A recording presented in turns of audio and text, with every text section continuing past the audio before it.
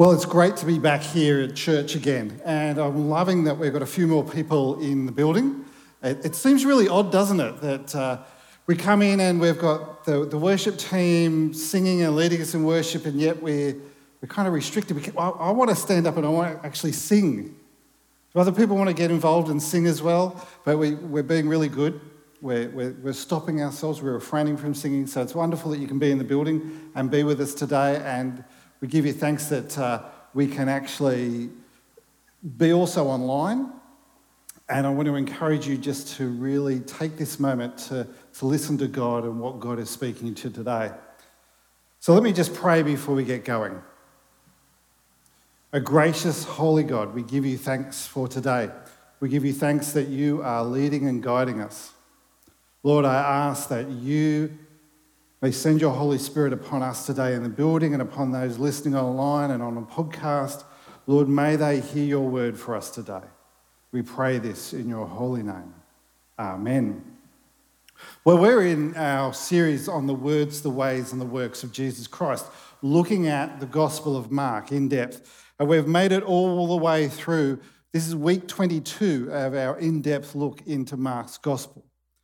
And we've been looking at how the disciples so far have been learning from Jesus, have been invited to come and follow him and learning from Jesus. We learn about the words that Jesus has been saying. We've been learning about the patterns of behaviour that Jesus has been showing us.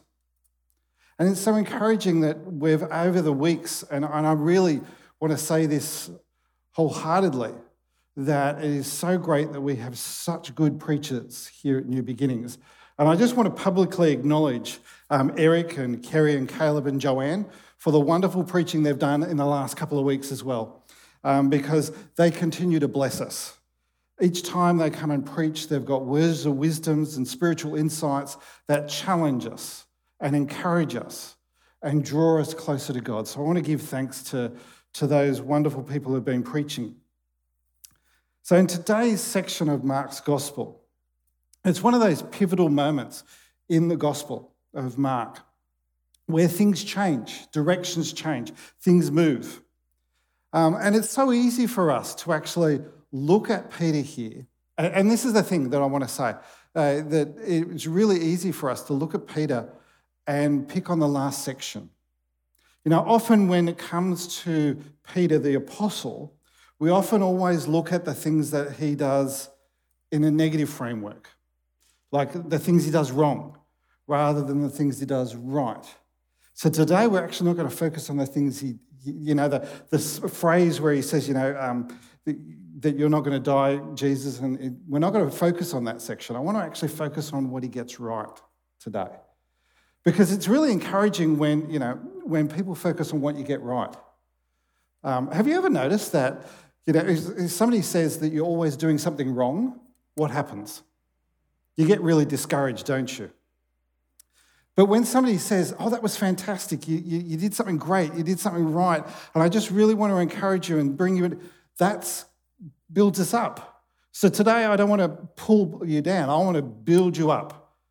I want to build you up to get you to the point of actually saying yes to Jesus and get you to the point of actually saying, this is what I want in my life.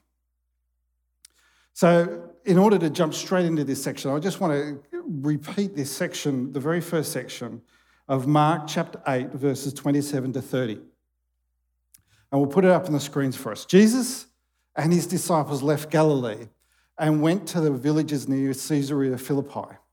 As they were walking along, he asked them, who do people say that I am? Well, they replied, some say John the Baptist, some say Elijah, and others say you are one of the other prophets. Then he asked them, but who do you say I am? And Peter replied, you are the Messiah. But then Jesus warned them not to tell anyone about him. See, in the first section of Mark's Gospel, the first 8 chapters, all the way up to where we've got here, you've got Jesus calling the disciples and bringing them out, drawing them out, people going about their everyday life. And Jesus invites them to come and follow him. to listen to him, to learn from him, to see the ways he behaves, see how he interacts with people. And he's talking about the kingdom of God. And the kingdom of God has come near in him. You know, the disciples, they'd been learning all this time. You know, they've actually been spending about 2 years with Jesus. So at this point, they've been wandering around the countryside. They're going from place to place. They've left their daily jobs, so to speak, and they've become people who follow somebody. That's, in essence, that's what a disciple is, somebody who follows you. And so they've been learning about Jesus. They've been listening to his teaching. They've been seeing him do miracles. They've been seeing him heal people. They've seen him teach people. They've seen him arguing, not that he picked the arguments most of the time, but often people will come and want to argue with him. And so they've seen him react to how people have been trying to draw him back into the way the religious authorities have been working in the world at that time. See, what Jesus was doing, and we'll put it up on the screen because, you know, the disciples, they were being discipled into faith in Jesus. See, it wasn't just a one-off thing, was it? It wasn't bang and suddenly they got everything. They took time to hear what Jesus was saying. They took time to understand. They were being discipled into faith. And that's so important for us to actually hear for ourselves as well, that we are discipled into faith. See, let me put it here. You know, that first bit that we just heard just a moment ago. Jesus is walking along with his disciples, and he's having a conversation. And so he's going from Bethsaida to Caesarea Philippi. They're walking, and as they're walking, they're having a conversation. A great way to, you know, pass the time as you're traveling through the countryside. But Jesus does something really important, and it's one of the principles that we're wanting to teach people about how we lead people to become disciples.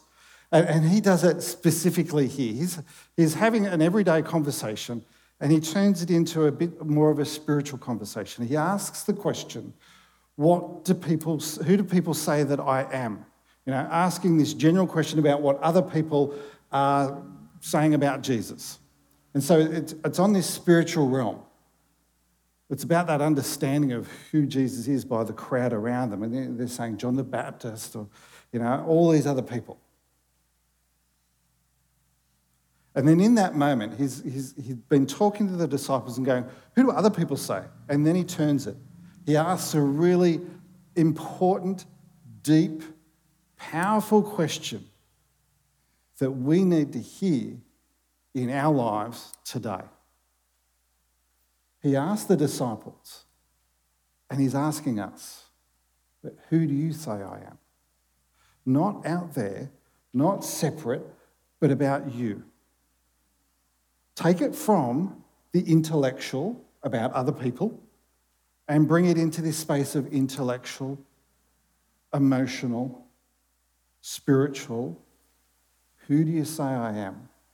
Who is Jesus for you? And Peter gets it right. See, Peter actually, and this is so important for us to hear because it's a turning point. It's a question that asks us, who is Jesus for you? And Peter gets it right. And he says, you are the Messiah. You are the chosen one. You are the one. You know, some translations will say Christ. Some translations will say anointed. Some say, well, the Messiah. They all mean the same thing, just from the different languages. And it's actually saying that you are God's son. You are the one who's come to restore the world back to God. You are the one that's going to bring right relationships with us. You are the one that is the leader, to show us the way. You are the one I'm going to follow. You are the one that is going to change my life. That's what Peter is saying in that little phrase. You are the Messiah. And he gets it right there. So I actually want to pause right now. I want to pause for us here in the building and us online. And I want to ask you the question today. You hear everybody else talking about Jesus. You hear me, you hear all the team who do the preaching up here, you'll hear everybody out in the world who've got an opinion on who Jesus is. Some will say he's a prophet, some will say he's a great moral teacher. And for many people, that is what Jesus is a moral teacher. He teaches us how to behave nicely within the world around us. But that's not it. That wasn't the answer that Peter gave. He wasn't saying, oh, you're a great moral teacher.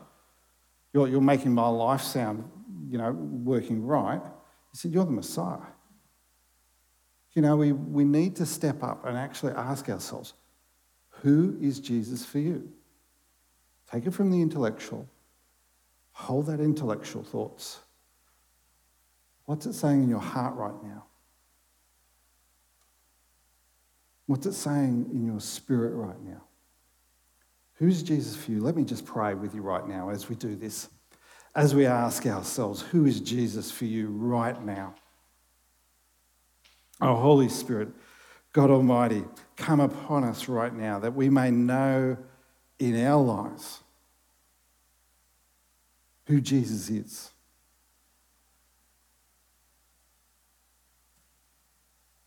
May we be able to claim Jesus as the Messiah,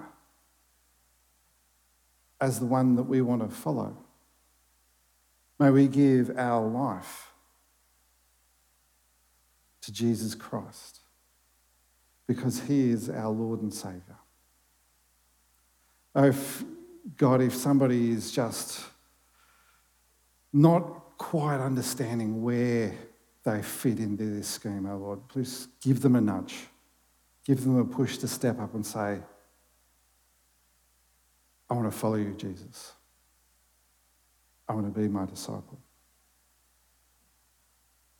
And Lord, if there are people here that are just on the brink of just going, I'm not sure, I don't understand, I'm not quite there yet,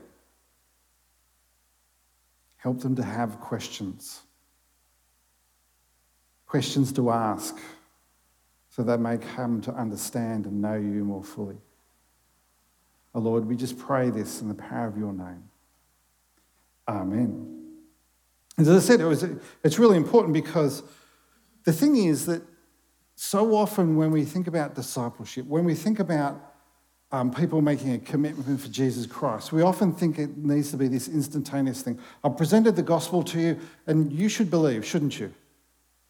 It's like you want to believe right now, don't you? Well, the thing is, those disciples, they'd been walking with Jesus for over 2 years. And it wasn't until this moment that he actually gets and asks them and says, that turning point, who do you say I am? Now you've seen all of this. Now you've understood all this. Now you're knowing all of this. See, it's taken all this time to start to unravel what they'd learnt over the years from their family, from the religion of the time, all those things of what they'd expected. See, breaking down expectation takes time. Breaking down preconceived ideas takes time. And, you need to actually walk, and we want to encourage you to walk with Jesus Christ, to actually have that relationship with Jesus, to lean into Jesus, to actually read the Bible about who Jesus is. Not to take Simpsons as the only version of Jesus Christ, and religion and what Christianity is. But actually put aside what the world says and come back to the Bible and let it speak to you and interpret your life within that framework. As I said, it was pivotal in Mark's gospel. It's a turning point. Jesus asked them, who is this Jesus? Who is this person you've been following? It's also pivotal in Jesus' ministry as well as the journey, the disciples' journey. Because not only now because they've actually understood who Jesus is, they've been able to claim him as the Messiah, Jesus can actually now go and change what he's teaching about, can take it to the next step. Now they've recognized him as the Messiah. Now he needs to teach them what the Messiah is all about. So he actually changes all of this. And let me put it up on the screen for you. And it comes from Mark 8, verse 31, and it says, "Then Jesus began to teach them that the Son of Man," that is Jesus Christ, that is how he referred to himself, "the Son of Man must suffer many terrible things and be rejected by the elders, the leading priests, and the teachers of religious laws, and he would be killed, but 3 days later he would rise from the dead." See, this is the point that Peter goes, no, none of this is going to happen. And I said I didn't want to focus on this. But then Jesus starts to teach about what it means that the Messiah must do this. It starts coming, we've been talking about this, the series being the words, the ways, and the works of Jesus Christ. Jesus is starting to explain what it means that he is the Messiah, what it means to reconcile the world back to God. He starts to change all of this for us. And he starts pointing himself towards Jerusalem. He starts pointing himself towards the cross. And he starts pointing himself towards our salvation through his works upon the cross. So let us just pray together.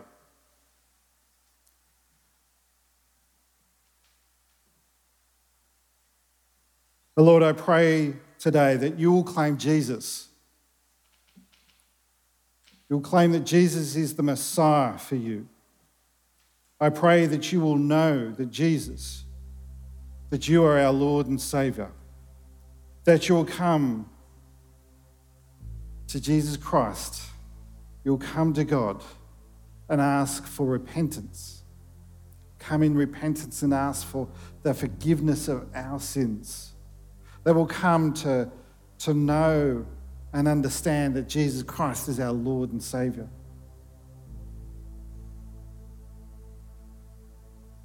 May we be built up in faith. May our journey continue.